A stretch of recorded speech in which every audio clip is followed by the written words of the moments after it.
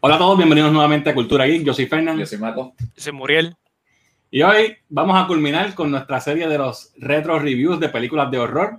Y vamos a terminar con broche de oro. Fuck that. Oye, eres un mamateo si dices que esta película no es un clásico. Cabrón, o sea, está de las 4 que hemos hecho, está tercera. No, Estás demostrando tu poco conocimiento. Vamos a hablar del clásico de horror, The Omen. Suspensivo. Horror suspenso. Es horror suspenso, sí, pero es scary. I mean, los temas son... El tema es scary. Yo encuentro, para mí, por ejemplo, esta y El Exorcista tienen mucho en común en que el tema es lo que lo hace más scary que más bien que las cosas que le pasan. ¿Qué pasan? Es lo que la cuestión de la religión y del diablo y los demonios y toda esa cuestión. Que eso en aquellos tiempos eso era un, tú sabes, un no. Sí, y todavía. No, y más esto que esto es una profecía que está en la Biblia. Exacto. En la Biblia. Más Esta está basada en algo que es real. Legit. So, esta película salió en el 1976. ¿76 o 77? 76, sí. 76. Es dirigida por Richard Donner, Dios. que es un dios y mejor conocido, ¿verdad? Para la gente geek como nosotros, como el director de Superman The Movie.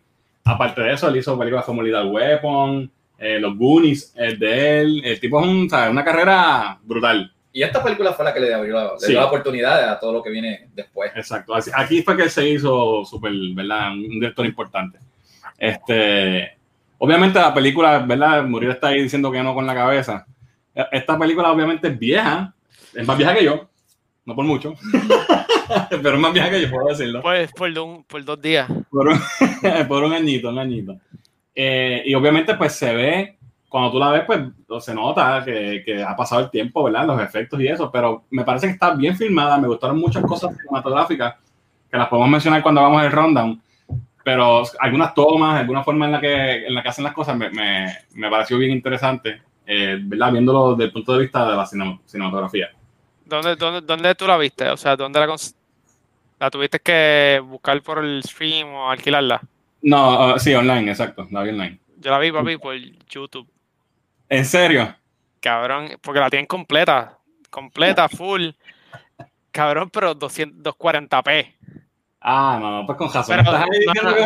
Pero tú sabes, cuando empecé a verla así, cambié y pues la vi stream más legit, pero ¿sabes? Yo la vi de mi box set Special Edition. Bueno. Yo la tengo en la computadora hace tiempo, no sé dónde la saqué, así que pues la vi ahí. Pero es un clásico. Y nada, antes de empezar a hablar de la historia de la película, por lo menos, ¿tú nunca la has visto, Muriel? Yo la había visto esta y había visto el remake que hicieron. Sí. Que cuando me puse a mirar, yo como que, mano, el remake no está tan mal. O sea, un buen remake, para mí, no sé. El remake está súper bien hecho. Lo que pasa es que el remake es shot by shot la misma película. Sí. Entonces, pues deja de ser algo porque pasó ver la original. Es una versión con mejores visuales, pero pues yo no lo encuentro. Para mí el remake no funciona, aunque está bien hecho, pero no funciona porque es la misma película. Pues para eso ver la original, que es la clásica. Claro, lo digo por el mero hecho de que o sea, hay gente como yo que o sea, la vieja, si nunca la había visto, yo la había visto anteriormente, pero sí, o sea, no prefiero ver entonces la más reciente, ya que pues, por los visuales. Por los visuales te la vas a disfrutar. Ok. Pero yo la había visto anteriormente y realmente lo único que a mí me dio miedo de esa película cuando la vi aquella vez es la parte del cementerio. Ah, ok. Sí, esa y el nene cuando mira cómo sacar el sujetazo, pero es la parte más scary del cementerio. Para mí en todo momento es esa área. El nene tiene cara de Demon Child. ¿Pero cuál? El original. Exacto. El original. Ok, pues pero la habías visto, pero lo más que tienes en tu mente fresco es la remake. Había sido el remake, porque, okay. Pero claro, pues era porque era el remake. Tú la viste de chamaquito, no imagino. ¿Cuál fue la impresión Shit. I fucking love it. Me encanta. Y déjame ser más específico. Yo vi la parte 2 antes que la 1. Ah, ¿de verdad? Pues cuando yo la vi que era un chamaquito, que la vi me imagino que en el canal 2 o en el canal 4, la que vi por primera vez fue la 2. Damien. Exacto. The Omen. Exacto. 2. Exactamente. Entonces después vi esta y la encontré como que más... ¿De verdad? Sí, porque yo era un chamaquito Okay. en aquel tiempo y la 2, como ya él no es un nene, hace más cosas Sí, sí. y es él, Ajá. pues la encontré más interesante. Pero ya de adulto, pues la primera estaba bien. Sí, no, estaba bien cabrón. Para mí la 1 es muy superior a todas las secuelas. Sí. Y Damien, podemos hablar de eso ahorita, pero Damien, la parte 2, también bien aburrida. Tiene sus momentos, tiene sus pero cosas. Es lenta, es bien lenta. Ok, so la viste de chamaquito y pues siempre ha sido una de tus favoritas. Yo la vi de chamaquito también y también, igual que el Exorcista, me dio mello. Sí. Pero ¿cuál te dio más miedo cuando la vieron la primera vez? ¿Omen o El Exorcista? El Exorcista para mí fue más scary. Okay. Obviamente. Sí, el Exorcista es King. Pero esta película sí era de esas que tú la decías en la misma oración que el Exorcista. Uy, esta película del diablo, esta película da miedo. Papi, no, y después, papi, yo me chequeaba los 3-6 en el espejo todos los días. Después de eso, a ver si yo tenía una mierda de esa. Afeítenme. Sí.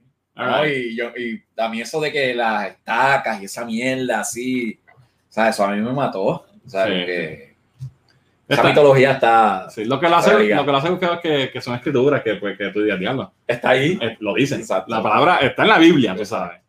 So, vamos a ir por la película rapidito. Además que la película tiene un elenco nasty, sí. El elenco está muy bueno.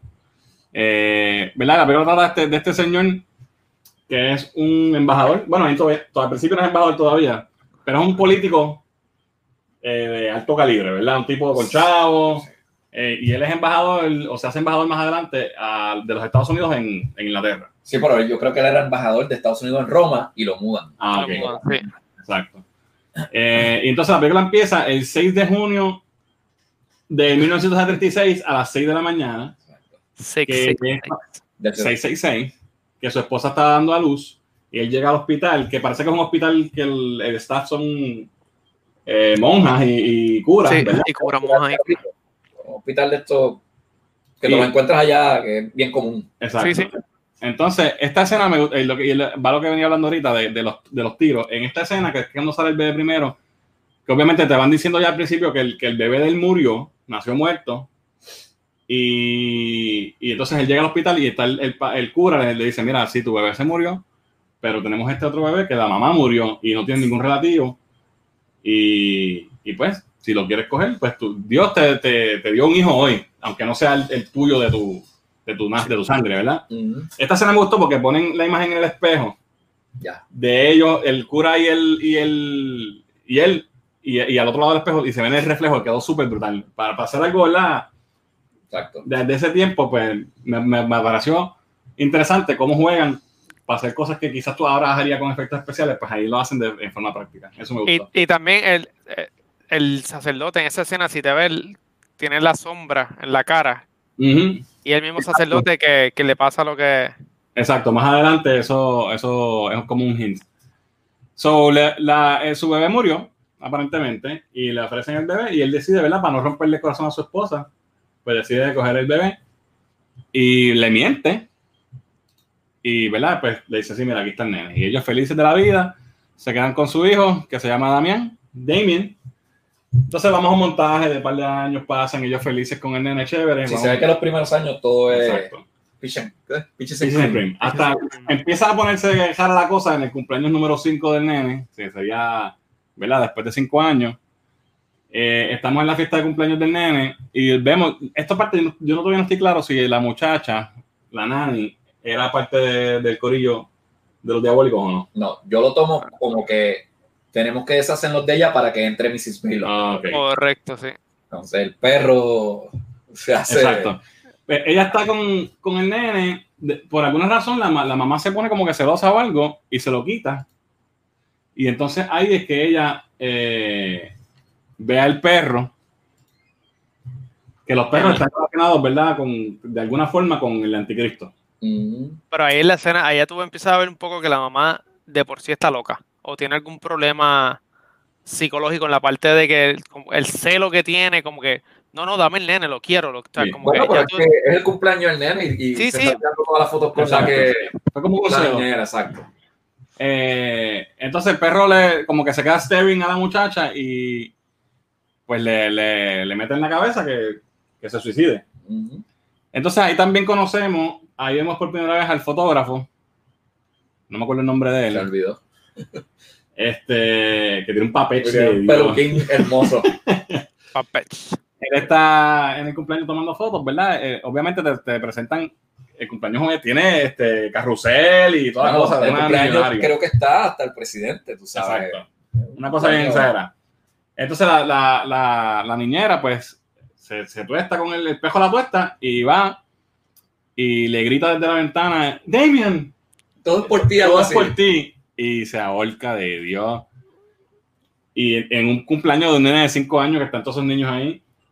Y entonces, pues, ¿verdad? Se forma un revolú. Y entonces así es que entra, como tú decías, Mrs. Bailap. Miren qué preciosidad. Esta vieja se ve que es crítico de Dios. Evil incarnated. Ella llega entonces, si me hace sentido eso, fíjate, no voy a analizar así, es obvio. La sacaron del camino a ella para meterla a él, es justo en ese momento, porque parece que cuando cumpla su 6º año, entonces que va a empezar a tener sus poderes o lo que sea, y pues ya llega para encaminarlo, para protegerlo. Más después de eso, vemos a Thorne, que es el papá, no me acuerdo el nombre, el apellido es Thorne. Está en el trabajo de él y llega este cura y lo pasan a la oficina para que quería hablar con él. Y es Doctor Who, ese es el segundo doctor. Exacto. A mí me estuvo funny porque obviamente yo había visto esta película desde chamaquito y nunca sabía nada, pero después que me hice fan de Doctor Who, cuando descubrí que era él quien salía en The Omen, como que, rayos, The Second Doctor. Y él habla y le pega a hablar yo no sé por qué, bueno, estaba medio costado también. Sí. Le pega a hablar, en vez de explicarle lo que está pasando, mira, cabrón, tu hijo. Él habla, le pega a hablarle, a leerle cosas de la Biblia. Él está fuera de control. Lo que pasa es que él sabe que le queda poco tiempo. Sí. Él le queda poco tiempo y parece que está bien arrepentido y no quiere quemarse en el infierno, quiere ver a ver si se puede redimir. Exacto. Porque lo que te dan a entender es que él es parte del culto, whatever, y él tiene la marca. De nacimiento. Exacto. Entonces, esa es la parte que yo no entiendo. Todos los que lo siguen ¿verdad? A Damien, los que lo quieren proteger, los que están en el culto, o como se llame, ¿nacieron con la marca también? Por lo menos en esta parte ¿O es que se la brandearon? Es que no le explica. Pasa lo que pasa, el fotógrafo dice que en el muslo o algo así. Exacto, que le dijeron que era de nacimiento. So él tiene, ¿verdad? Le hace el warning, obviamente este cabrón no le cree y lo manda a salir. Y entonces cuando sale, el fotógrafo está abajo. Antes de eso ya vemos la interacción con el fotógrafo y el embajador que sin querer le dio un cantazo. Correcto, eso voy. Cuando él va entrando, Thorne va entrando a la oficina, se choca con el fotógrafo, le tumba la cámara.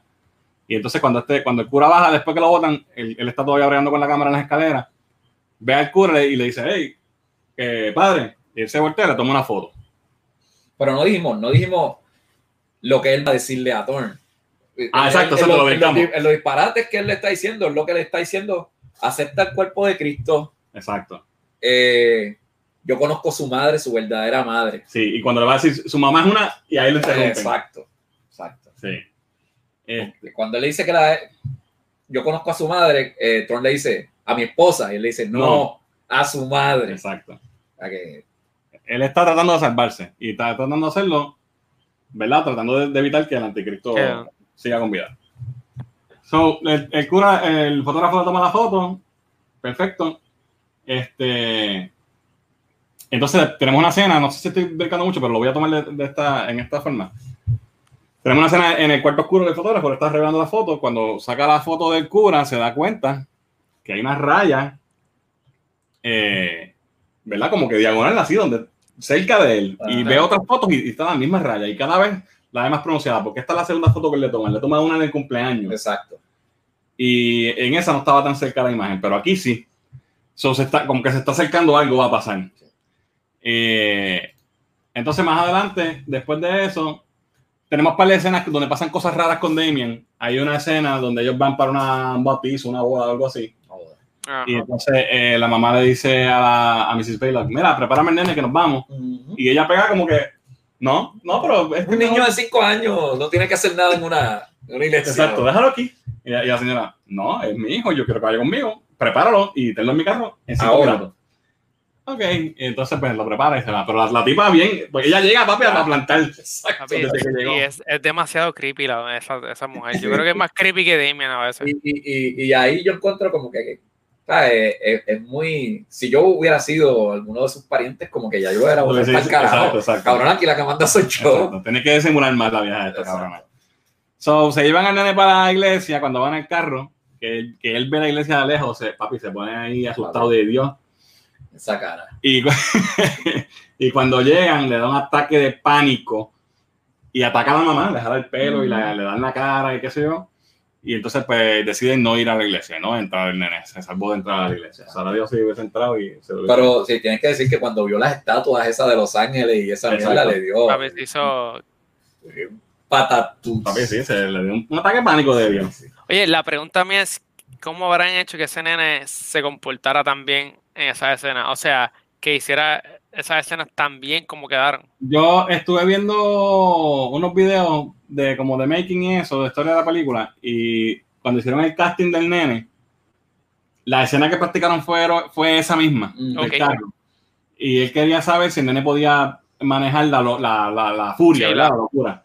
Y la practicó con Richard Donner, y el nene le metió una pata en los huevos a Richard Donner. Él dijo, píntale el pelo y cójalo, porque el nene es rubio, es real. Píntame el pelo y este es el que... Literal. Así que ya tú sabes, si quieren que haga un papel en Hollywood, papi, una pata en los huevos al director. Entonces, otra cosa rara que pasa, que no sé si estoy en el mismo orden, pero ya que estamos en el tema, la mamá se lleva a Damien para el zoológico, y entonces el nene va así a ver las jirafas y las jirafas se asustan y se van. Entonces es uno de estos zoológicos que tú vas guiando en el carro y los animales están alrededor tuyo, se paran donde están los baboons y se vuelven locos los monos y se le trepan encima del carro y los atacan. Oye, pero verdad que no sé si, o sea, yo todavía no sé si fui yo o no, pero hay como un blooper, o puede ser que sea yo que estoy loco, que el carro era de un color y de momento cambió de otro color. Que era una guaguita azul y cambió a un carro blanco. Y yo, ¿qué carajo pasó aquí? No, yo no lo vi. Daltonismo. Papi, lo estás viendo en YouTube entre 20. El carro es blanco, cabrón. Cabrón, búscate la película. Y entonces, pues, los atacan los monos y también, ¿sabes? Van pasando cosas que hacen que la mamá empiece como que a cogerle como que miedo al nene, ¿verdad? Entonces, el cura vuelve y se le acerca a Thorne y le dice, tu esposa está en peligro. Si quieres saber, encuéntrate conmigo en el parque a tal hora. Sí, le dice, si vas a verme y hablamos, no me vas a volver a ver nunca más. Ajá, exacto. O sea, entonces ahí como que... Él dice, pues está bien, pero lo que hizo que él decidiera ir fue porque les mencionó la esposa, exacto, definitivo. Entonces van y se encuentran en el parque, tienen una conversación y ahí él le habla de The Town of Megiddo. Y ahí se va en otro viaje. Sí. Y entonces se encojona, le dice, no me vuelvas a hablar más nunca. Pero ahí le dice que el hijo es el... Sí, le dice que ella está embarazada. Exacto. Que el nene no va a dejar que él nazca y que se quiere quedar con todo lo que... Va a seguir matando y te va a matar a ti cuando esté seguro que todo lo tuyo es de él. Exacto. Más le dice que vaya a Megiddo y que busque a Guggenheim. O sea, exacto. Ahí le dio todos los datos. Le dio las instrucciones. Exacto. Y la cuestión es, ¿cómo él sabe que está embarazada? Pero lo sabía. Y entonces él dice como que él se entera de esta cosa, no sabe si de verdad está embarazada. Cuando va a la casa después, ella le dice que está embarazada, pero esa escena está brutal porque ella está en la sala, el nene está jugando en la tabla de billar, haciendo cuidado con cojones, y ella está como que, Dios mío, no soporto. No puedo con este cabrón. No puedo que no pueda más. Y entonces ahí él llega y ella llama a Mrs. Baylor y la nena se lleva al nene y ahí entonces ella conversa con él y le dice, mira, no sé qué me pasa, pero estoy estresada y le dice que está embarazada. Y que necesita ayuda. Y que no quiere...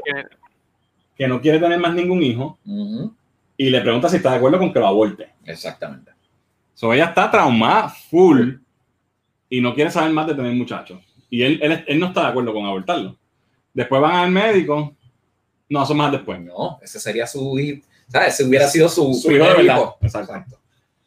Entonces, después de la cena... Sería su segundo, ¿no? Porque el primero... Sí, pero murió. Murió. Sí, pero, o sea, no muere, tú sabes, bueno, sabemos que... pero exacto. Pero él sabe que Damien no es su hijo. Exacto. Bueno, claro, sí. So, sería su primer hijo realmente que él va a poder tener. Después de la escena del parque, pues el cura sale corriendo, empieza a salir viento y rayos y mierda, y él sale corriendo para la iglesia. Esa escena queda buena, cuando empieza todo como que a ponerse dark, queda chévere. Sale corriendo y trata de entrar a la iglesia y brinca el portón, después el rayo le rompe el portón y lo abre. Van por él. Pero eso, en esa escena, ahí tú te preguntas, ahí ya entonces, ya Dios le perdió, o sea, la fe hacia él, hacia el sacerdote, porque muere. No tiene break de salvación.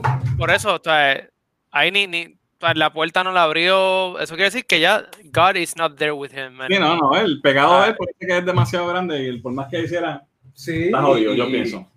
Las circunstancias, tú sabes. Tiene que morir. Exacto. Y quien va por él no es Dios, es el diablo que se lo quiere llevar.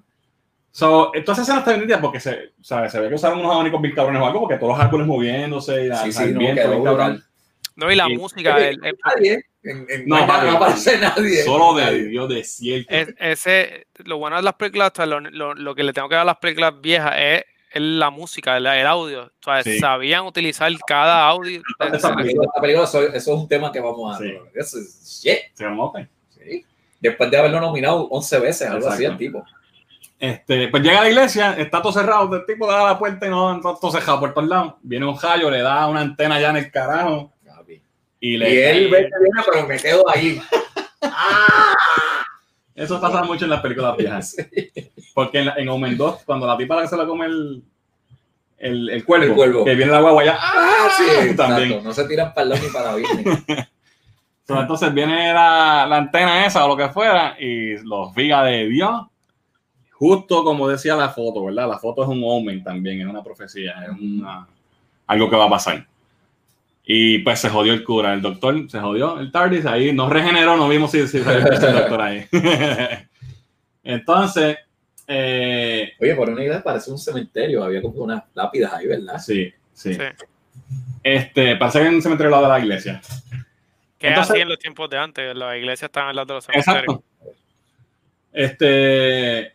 Entonces después tenemos la escena donde están en el triciclo, corriendo en el cuarto, dando vueltas con Mrs. Baylock, y la mamá está echándole agua a las flores que están en la casa, que es una mansión cabrona, y tiene como un pasillo que es en el segundo piso, ¿verdad? Como una baranda. Ella se trepa a bregar con la flor y Mrs. Baylock le abre la puerta al nene, a Bianchi,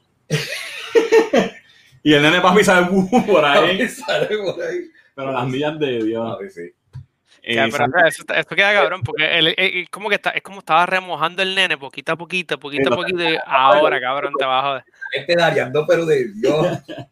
Y sale corriendo por ahí para abajo directo y va donde está la mãe, le mete y la tumba, ¿verdad? Y ella se queda enganchada en la baranda, pero no puede. Y entonces el nene no llama a nadie para pedir ayuda ni nada, se queda así, mirando. Esto está nítido. Y ella, pues obviamente se cae. Ahí está el asomado mirándola. Y entonces ella se cae la pecera y cae ella. Esa caída se ve bien mierda, honestamente. It didn't age well. No, pero está como, ¿verdad? Que esto es la pared. Ajá. Y ella hace... Okay. Para quedar así. Sí, quedó flojito. Obviamente, ¿verdad? 45 años tiene esta película. 45. Pues, ¿qué te puedo decir? Ya. Entonces, después de esto, él va al hospital a ver a la esposa, ¿verdad? Que tuvo ese accidente. Y entonces ahí el médico le dice que perdió el bebé. Y entonces él va y la ve y ella está toda jodida. ¿Conversan algo ahí importante? Sí, ahí ella le dice, no dejes que me mate. Es verdad. Ajá. Ella dice, ahí ya sabe que el nene la quiere joder. Exacto. Sí, porque ella sabe, ella tenía miedo al nene. Ella había hablado con el psiquiatra de ella y ella le había dejado entender que ella creía que el nene no era de ella. Es verdad. O sea, ya ella estaba rebelde. She knew. Exacto. Después que pasa eso, que él llega a la casa, se encuentra el perro y le dice a la doña, mire señora, este perro, ¿qué carajo se queda dentro? No, pero eso fue antes, Fel. Antes de esto. Ya antes de lo de la mamá caerse, anteriormente, él ya había pasado lo del perro. Él le había mandado a que botara el perro. A que le botara el perro. Y él, no, es que a Demian le gusta el perro. Y como que, cabrón, tiene un Rottweiler ahí, random, sato. No, y si nosotros vamos a tener un perro, yo lo voy a comprar. Exacto. Pues pero se encuentra el pejo nuevo y le dice, mira, yo no te he dicho que botaras el cabrón pejo. Y nos pasó por la mañana, el otro día. Y él, no, ya se lo llevaron. Mierda, el pejo estaba ahí todavía, el cabrón. Nada, cuando él llega a la casa, recibe una llamada del fotógrafo. Le dice, mira, llégale aquí a mi casa que te voy a enseñar algo. Y entonces él va para allá y él le enseña las fotos. Él le había tomado fotos a Niñera primera y se ve que tiene algo en el cuello, ¿verdad? Como una soga. Y le enseña la foto del cura y lo mismo.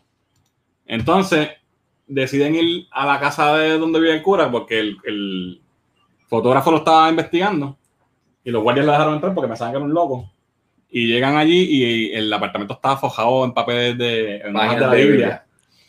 Y ahí él le pregunta, ven acá, esta fecha, ¿es algo importante para ti? Le dice la fecha de nacimiento del nene. O sea, que él ya está montando el rompecabezas. Sí.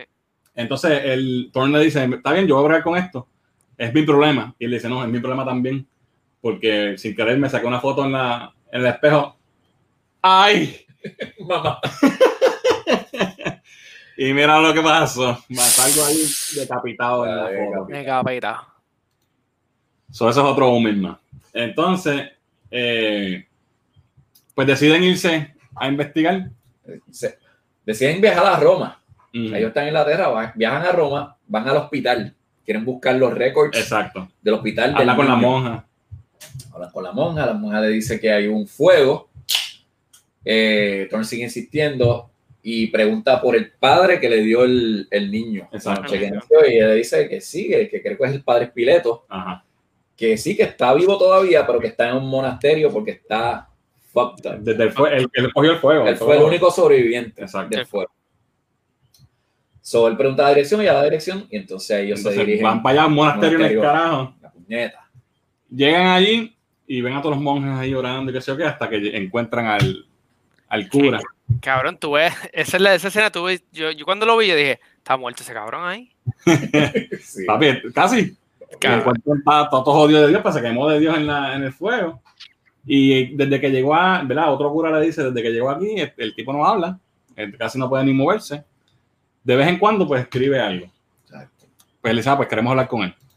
Y van y hablan con él, y entonces le insisten tanto hasta que él le escribe. Porque él le pregunta, ¿dónde está la mamá del nene? ¿Dónde está la mamá del nene que me dieron? ¿Quién es? ¿Dónde está? Y entonces le escribe un nombre ahí, no me acuerdo qué era. Sherbete. Algo así. Que era un cementerio. Exacto. Entonces el tipo dice, no, eso es un cementerio en el carajo allá también. Y pues van estos dos cabrones y se montan y se van para el carajo para allá, para el cementerio. Cabrón, esa gente lo tienen, tú sabes, la mejor transportación del universo. Llegan en 24 horas a Roma, en 2 minutos a los sitios. El embajador de Estados Unidos jangueando con un fotógrafo por ahí, para Roma. Sin seguridad y sin nada. Papi, eran los 70, era otra cosa. Papi, se nota que no estaban ni los talibanes ni nadie por ahí jodiendo. Pues llegan al cementerio y se ve que es un cementerio todo dilapidado, viejo, ¿sabes? De las cruzadas, parece. Que no es un cementerio moderno. Y entran y están buscando las tumbas hasta que la encuentran. Y cuando abren la tumba, ¿verdad? Encuentran las tumbas. Y cuando abren la primera tumba, que es la de la mamá, ¿verdad? No, es la del nene primero. Abren la tumba del nene. Y esta foto que voy a poner no es del remake porque no encontré una foto de la original. Pero entonces encuentran el nene, ¿verdad? Que con un boquete en la cabeza, pero de Dios.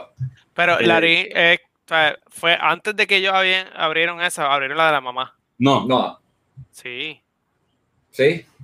A mí que fue esta primero y que él dice, ay, Dios mío, nene. No. Ellos abrieron la de la mamá. Ah, sí, es verdad. Y se dieron cuenta ellos abren la de la mamá y sale que es un pejo, un chacal. Y entonces él dice, si la del nene es un chacal también, exacto, pues mi hijo está vivo. Sí. Es verdad, tienes razón, Moreno. Claro. Papi, es que el fotógrafo hace... Pero está cabrón, pues vamos a la tumba de la mamá, que está cabrón porque cuando la abren, esa es la mamá. Sí, literalmente. Eso es lo que mucha gente también seguramente no entendió al principio, como que, un perro. Pero cabrón, porque él salía. salió de ahí. Entonces después ve la tumba al nene y se da cuenta que lo mataron. Y entonces esa parte está cabrona, el realization de que mataron a mi hijo y me manipularon completamente y me dieron un demonio, el anticristo. Pues, o sea, estoy creando el anticristo. Y ahí la impresión es bien fuerte porque un poquito antes, cuando ellos están en el viaje ese del monasterio al cementerio, ellos se paran, parece que un sitio a comerse algo. Ajá. Y redactan la profecía, que si del mal, sé yo, que ahí ellos descubren que el nene va a salir del mundo político. Exacto. ¿Sabes? Y ahí como que, puñeta. Sí, porque el fotógrafo le dice, mira, esto es lo que significa, donde dice que del mal, qué sé yo, que de diablo sale, hay estudios que han dicho que la política es el mal de qué sé yo, qué diablo. Exacto. Porque obviamente va a salir de ahí para tener poder. Lo casan bien al setting de la película. Ese es un punto importante que no tocamos, tienes razón. Entonces, pues llegan, mientras ellos están en el cementerio, llega. No, Buster, los perros. Salen como 45 Rottweilers de esos, papi. Y de la nada. Salieron bien, papá. Sí. Eran como 7, 8 perros. Sí. Y esa está brutal. También leí que behind the scenes los perros eran tan feroces que el stuntman salió jodido. Sí. Lo hirieron de verdad. Por eso te digo que esa escena era scary. La escena más scary es el ambiente del cementerio oscuro, esa música, y de momento los perros te empiezan a atacar, los perros negros que tú no los ves bien. Sí. O sea, te crea ese... quedó cool porque a la misma vez podían ser sombras como podían ser perros. O sea, era ese feeling de esa escena. Y me quiero escapar y estos perros no me dejan. Está nítido porque la escena es desde la vista de los perros. Ajá. Pues ellos están y tú ves a los perros como que voy por aquí. Entonces él brinca la valla y se peta. Se figa de Dios. Se peta en el brazo y se jode. Entonces no puede soltarse y el otro cabrón está todavía allá en el carajo con los pejos hasta que lo salva, ¿verdad? Brinca la valla y lo sacan y se van y llegan al apartamento y están todos jodidos. Mientras eso está pasando, no, embuste, él habla con la esposa. Sí, vete. Le dice, la llama al hospital y le dice, recoge tus cosas y vete, van a ir a buscarte ya mismo, estás ready. Y ella dice, ¿pero qué pasó? No, tranquila, olvídate, tú estás ready que nos vamos. Y ella, ok, pues se fue. Y ella que está así.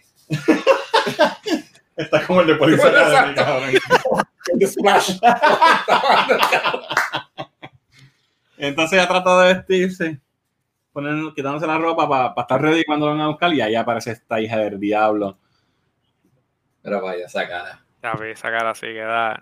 Mrs. Baylock. Y la tira por la ventana del hospital de Dios y cae en la ambulancia, papi, y she dead. Sí, no. Se cayó 2 veces, cabrón. Es torpe de Dios. Tiene bendito. Eso es traumante, pero si hubiese sobrevivido, hubiese estado traumada de verdad. Ya no, cabrón. Ese shot quedó bien nítido. Sí. A mí me gustó cómo quedó. Entonces, ahí a él lo llaman. El tipo que fue a buscar a la esposa, Tom, llama y le dice, mira, cabrón, y entonces ahí es que le dice, ok, vamos a poner este cabrón de... Pero ahí es que dice, Damien must die or I have to kill Damien. Sí, ahí dice, lo tengo que matar. Algo al tipo dice, Katy está muerta, ahora quiero a Damien muerto también. Exacto. Pues van a Megiddo y van a de Bugenhagen, que es este señor. Cabrón, ese nombre es como de Shrek. Megiddo es... De Armageddon. Es de Armageddon. Exacto. Él está en una excavación donde, en ese sitio que se llama Megiddo, que viene del nombre de Armageddon, y ahí encuentran, ¿verdad? Y tiene que ver también con la 2. Encuentran unas cosas que tienen que ver con el anticristo. Y él habla con él, le explica, mira, esta es la que hay, tienes que matar al nene. Sí, el tipo es bien crudo. Tienes que matar al nene, tienes que hacerlo tú, y tienes que espetarle estas dagas en forma de cruz en su cuerpo, la primera en el corazón. Porque hay una que va a matar el cuerpo y una mata el espíritu. Exacto, la primera que va en el corazón mata el cuerpo, las demás matan el espíritu. Tienes que hacerlo en hallowed ground, en una iglesia, en un sitio sagrado. Y pues tienes que matar al nene. Y le explica cómo hacerlo. Pero le dice antes como que, tienes que, o sea, el nene tiene el símbolo del 666 y él Correcto. dice, no, yo nunca lo he visto porque lo he bañado y nunca se lo he visto. Y él me dice, pues tienes que checar en la cabeza, a ver. Sí, porque él le dice, como yo sé que es él y si no es el anticristo de verdad. Y entonces él le explica la marca, que esto es bien importante, gracias por traerlo. Y le dice, lo del 666, tiene una marca en un 666 en alguna parte de su cuerpo. Le dice, si no lo puedes ver, tiene que estar en el pelo. Pues entonces, él se va con las dagas Y las dagas están bien ejecutas porque son la imagen de Cristo en cada... Shit. Y va con el fotógrafo, ¿verdad? Van caminando y entonces le dice, puñeta, yo no puedo matar a un niño, yo no puedo hacer eso, o sea, como que se arrepiente. Tiene que haber otra forma, whatever, qué sé yo, y entonces coge las dagas y las tira para el carajo. Para el carajo, sí. Y entonces viene el fotógrafo y dice, cabrón, hay que matarlo porque si no me voy a joder yo. Si tú no lo haces, tú lo voy a hacer yo. Y se va a recoger las dagas y ahí se jodió. Ahí sale otro accidente más, un truck de una construcción, se le cae la emergencia y se va por una cuesta para abajo y cuando llegan de él, tiene unos vidrios. Papi, tiene un vidrio ahí que... Papi, le vuela el pescuezo, pero de Dios. Aquí el efecto se ve medio flojito porque se nota que eso es una cara de un maniquí de Dios. Sí, pero no, queda brutal. Es más, el pelo del Domi está mejor que el de la Tiene un camino sexto de Dios. Papi, sí. Le vuela el pescuezo, papi, y lo decapita de Dios. Y pues, esa es la escena más fuertecita de toda la serie. Sí, no, y la cuestión es que le dejan, o sea, la dejan. Sí. No, y hay una parte que no la puse, pero se ve él como mirándose el mismo, se ve el reflejo de él. Y entonces él lo ve y dice, diablo, puñeta. Y se va, y se coge las dagas y se va. Sí, porque el próximo tiro es él en el avión con las dagas en la falda. Sí, porque TSA te dejó pasar con unas dagas. Exacto. Ahí se convenció, pues ni modo, tengo que hacer esto. Papi, el embajador. Cabrón. Entonces se va para la casa, coge un avión, llega a la casa, o no sé si coge un avión o whatever. Sí, coge un avión porque está en el avión, correcto. Y llegan del nene. Primero llega a la casa y está el cabrón pejo de nuevo. Y este jodido pejo de mierda, puñeta. Pero él viene y lo coge. Hace una trampa. Hace una trampa al pejo, lo encierra en el basement, que eso quedó bien clever. Y entonces va al cuarto, la doña está durmiendo en el cuarto al lado con la puerta abierta. Pero lo que está cabrón es que él llega a su casa y la casa parece un cementerio también. Sí, oscuridad completa. Ya no es su casa, porque está porque Mrs. Baylock se encargó de... Porque la ama de llave principal se fue. Sí, ella sacó a todo el mundo. Ella sacó a todo el mundo de la casa. Ahí está ella y el nene. Sí, hay una escena antes donde él está esperando a alguien, a la cocinera o algo así, y él dice, no, se fueron, dejaron una carta de renunciaron. Pero no te preocupes, yo me encargo. Exacto. Y es como que puñeta. Pues llega... El nene está durmiendo y él tiene que chequear, tiene que asegurarse que el nene es el anticristo y le pega a chequear el pelo, le coge con la tijera, le corta y ahí es que se da cuenta que el nene es el fucking anticristo de verdad. Pero está cabrón porque esa escena es poquito a poquito, como te mantiene en tensión porque es con la tijerita, clac, clac, y yo, cabrón, avanza. No, porque tienen que, ese es el truco. Sí, no, claro, pero o sea, esa escena te da como que ese suspenso, te mantiene ahí como que puñeta. El nene está marcado, es el anticristo. Brand. Y en lo que hace eso, la doña le brinca encima, papi. Y ahí se convierte en una perra, papi. En una Rottweiler, ella de verdad. Y pegan a pelear. Y él la tumba, se agarra el nene por el brazo, se va para la cocina y ella le brinca de nuevo encima de la cocina. Él le mete un cantazo que la deja no caer y esa cabrona aparece otra vez, round 2. En la cocina pelean, se tumban unos cuchillos. Y están forcejeando los dos para fijarse uno al otro, pero él la jodió, les peta una pendeja en la cara, ¿verdad? Sí, les peta aquí uno y aquí otro. Ahí. ¿Ves? Pues tienen el de aquí y el que tiene en la cara. Y ella se saca también, pero yo asumo que se muere porque este de aquí tiene que haberla jodido. Puede ser el de aquí tiene que haberla jodido. Sí. No la enseñan a morir, pero no sabe más nada. Pero mira esa cara, loco. Sí. Entonces él la fía, se va a coger al nene por el brazo, lo mete al carro, sale volando en el carro y los guardias. La seguridad de él mismo. Exacto. Dice, espérate, ¿qué está pasando aquí? Y llaman a la policía, mira, el carro oficial está a las millas por ahí con el embajador y salen todos los policías detrás de él.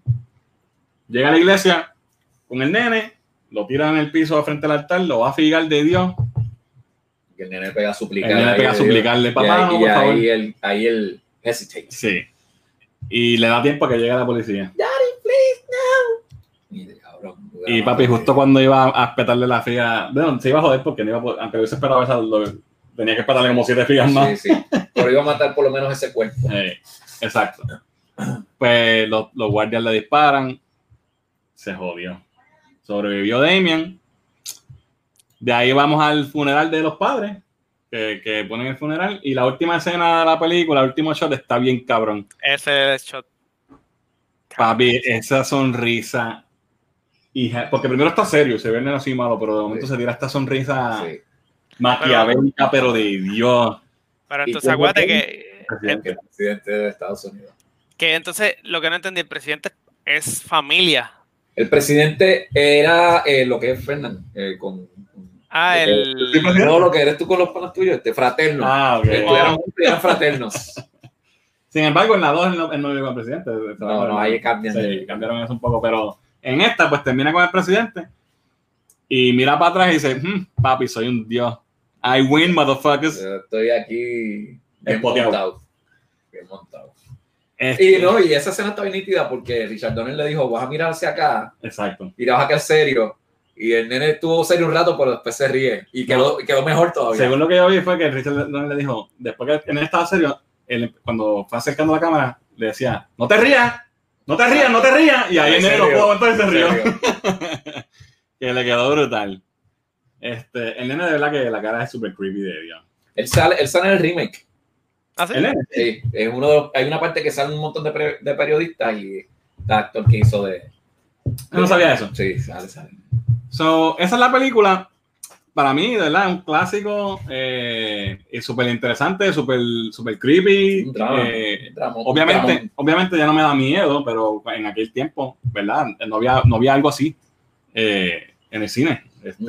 Apocalíptico. Exacto. Sí. No, y también lo diferente de esta película es que acuérdate que usualmente en las películas de misterio, de horror, el mal tiende siempre a perder. O sea, matan al fantasma, matan al monstruo. Aquí no. Aquí, o sea, en todo momento ellos tuvieron a todo el mundo. Todo el cast muere. Mató a todos. Que eso no suele pasar en una película así de... Correcto. Que el mal gana. El mal gana, correcto. Eso está súper nítido. En la 2, ya que mencionaste ahorita que a ti te gusta mucho, para mí es clásica también, pero es que es demasiado aburrida, mano. Entonces, es como que repetitiva también. Y en la Omen 3 es el más adulto. Que el que hace de Jurassic Park, ¿verdad? ¿Cómo se llama él? Sí. Pero la 2 me gusta más porque la 2 tiene más cosas bíblicas. Ok.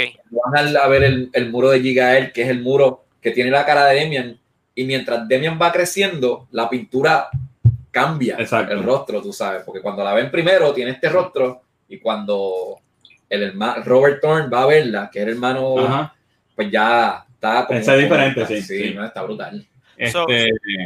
Perdona que brinque de Omen a Omen 3. En Omen 3, al final de las 3 películas, ¿llegan a matar al anticristo o nunca pasa nada? Sí, gana papá Dios. Ok. Lo matan. Pero algo que me gusta de la 2, ¿verdad? Tocando eso rapidito, es que el chamaco de Damien lo hace muy bien. Súper.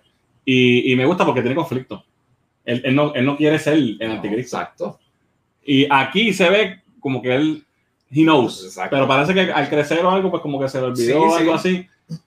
Y cuando él se chequea y se ve, ahí sale cogiendo y puñetas, ¿sabes? No, y él le da la oportunidad a su primo de que se una porque él no quiere eliminarlo. Exacto. Y lo tiene que eliminar. O sea, eso es para otro tema. Porque... Sí, esa es otra película. Pero yo pienso que esta franquicia la pudieron haber manejado mucho mejor porque la película, la 1 es un clásico brutal, la 2 es buena. La 3 la dejaron caer. Sí. Para mí. Y después hicieron otra ahí con una nena y después lo jodieron. Como sí, siempre que se fueron como un viaje. ¿Pero tuviste la serie? No.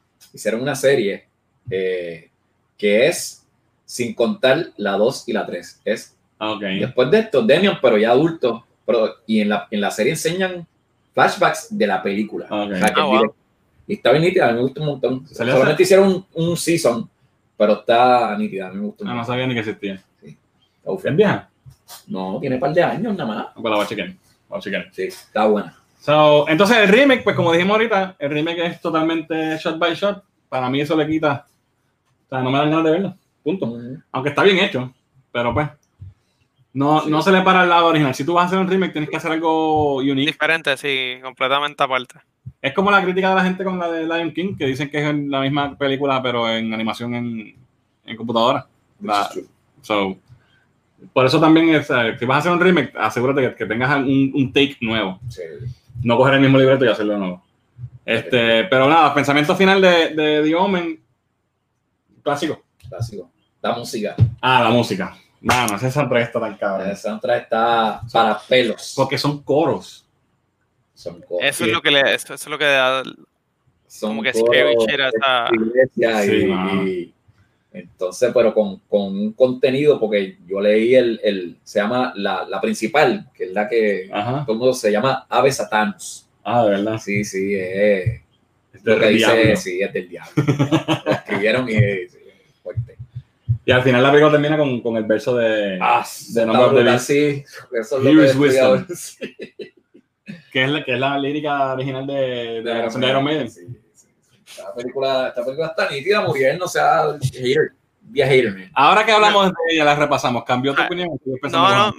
Yo no digo que sé que en sus tiempos fue buena y lo que le doy a esa película mucho es lo diferente que es el final, que es algo diferente completamente a esos tiempos, y la música, es lo que tú dices, la música de esa película está cabrona. No, y yo encuentro estas películas, si tú no tienes un cast que actúe de verdad, quedan cheesy. Sí, es verdad. Estas películas tienen el riesgo de quedar que no te creíste nada. Es verdad. Pero estos actores, hermano, te la venden súper, hermano. Tú necesitas actores metodólogos, ¿qué se llama eso? ¿Qué se dice? Que se metan en el papel y sepan diferenciar las cosas. O sea... Pero a nivel de Castanene, que es un niño. Sí. O sea, muy bien. Cabrón, ¿tú te imaginas uno tener 15 años y estar caminando y ese nene por la noche te aparezca en una esquina? Probablemente es anticristo de verdad. No, y la dirección de Richard Donner, de verdad, Richard Donner es un dios. No se le puede quitar. La verdad que la película es un clásico. De hecho, nunca más hizo una película de horror. No, ¿verdad? No. Con eso ya. Ya maté la liga. Es la mejor de las tres. Ok, entonces para terminar, hicimos 4 reviews de horror, ¿verdad? Uno por semana en el mes de octubre. Empezamos con The Exorcist, después The Conjuring, American Werewolf in London y ahora The Omen. De esas 4 películas que yo entiendo que son, bueno, 3 de ellas son clásicas porque son clásicas viejas de verdad. Y The Conjuring yo creo que es un clásico moderno.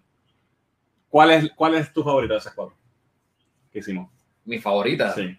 Mi favorita en cuestión de si nos vamos por el miedo, porque lo que estábamos buscando son las películas de horror Halloween, El Exorcista. De interesante, esta. Ajá, ok. ¿Y tú, Muriel? Yo en El Exorcista completamente. Yo entiendo que El Exorcista es, tú sabes, lo que creó el género de horror al nivel que lo tenemos ahora. Porque te da todo, o sea, te da una historia, te da los efectos especiales y te da ¿sabes? Como se envuelve las cosas, como es todo. O sea, y lo tienes en la claro. Y tiene factor de iglesia también. De la lo que pasa con El Exorcista, para mí, es que lo duro y lo fuerte es los últimos 20 minutos. Exacto. Esta, todo el tiempo va creciendo. Porque lo que me gusta de esta, y vuelvo un momentito rápido a la 2, para contrastarla, en esta tú vas investigando con él. Exactamente. O sea, ¿cómo tú descifras qué es lo que está pasando? Él va averiguando qué pasó con el hijo, de dónde salió. Sí, y eso en la 2 eso no pasa. No hay eso que te mantiene interesado. Exacto. Obviamente, para mí está brutal, pero concuerdo con ustedes, de las 4 que hicimos, El Exorcista es otro nivel. Sí, de verdad. Es otra cosa. Pero, segundo lugar, pues tengo que poner The Omen. Y fíjate, esto me sorprende, pero de las fuera de lo que son efectos especiales, que es lo más que me gusta de American Werewolf in London, de las 4 que vimos, pues la tercera pondría a The Conjuring. Sí, American Werewolf in London es una comedia que le ayuda mucho, pues, los efectos especiales en el maquillaje. Sí. Pero las 4 tienen, tienen una importancia en el género. Son películas clase A. Aunque una haya sido, por ejemplo, American Werewolf in London es comedy cheesy, pero con todo eso tiene el efecto especial del lobo, todo eso son cosas que cambiaron el género. No, y cosas que no tú las ves ahora. Eso fue en el 81. Exacto. Y no has vuelto a ver nada que se acerque a eso. Bueno, y por eso las escogimos, porque queremos tocar películas que fueran importantes, no solamente películas de horror random. Así que nada, espero que les haya gustado este mes, ¿verdad? Los retro reviews que hicimos de horror. Recuerden que pueden seguirnos en nuestras redes sociales, en Facebook, Twitter, en Instagram. También puedes escucharnos en nuestro podcast, disponible en tu aplicación de podcast favorito. Venimos más pronto con otros retro reviews. Todavía no sabemos qué temas vamos a hacer, pero esto sigue. Así que, y recuerden también escuchar nuestro nuevo invento, que que no tiene nada que ver con la cultura geek, pero es un invento que tenemos, se llama el podcast Atometel. Y ya tenemos 2 episodios, nos puedes buscar en todas las redes sociales y en YouTube como Atometel PR, así que chequenlo. Y nada, esto ha sido todo por hoy. Yo soy Fernán. Yo soy Marco. Soy Muriel. Nos vemos en la próxima.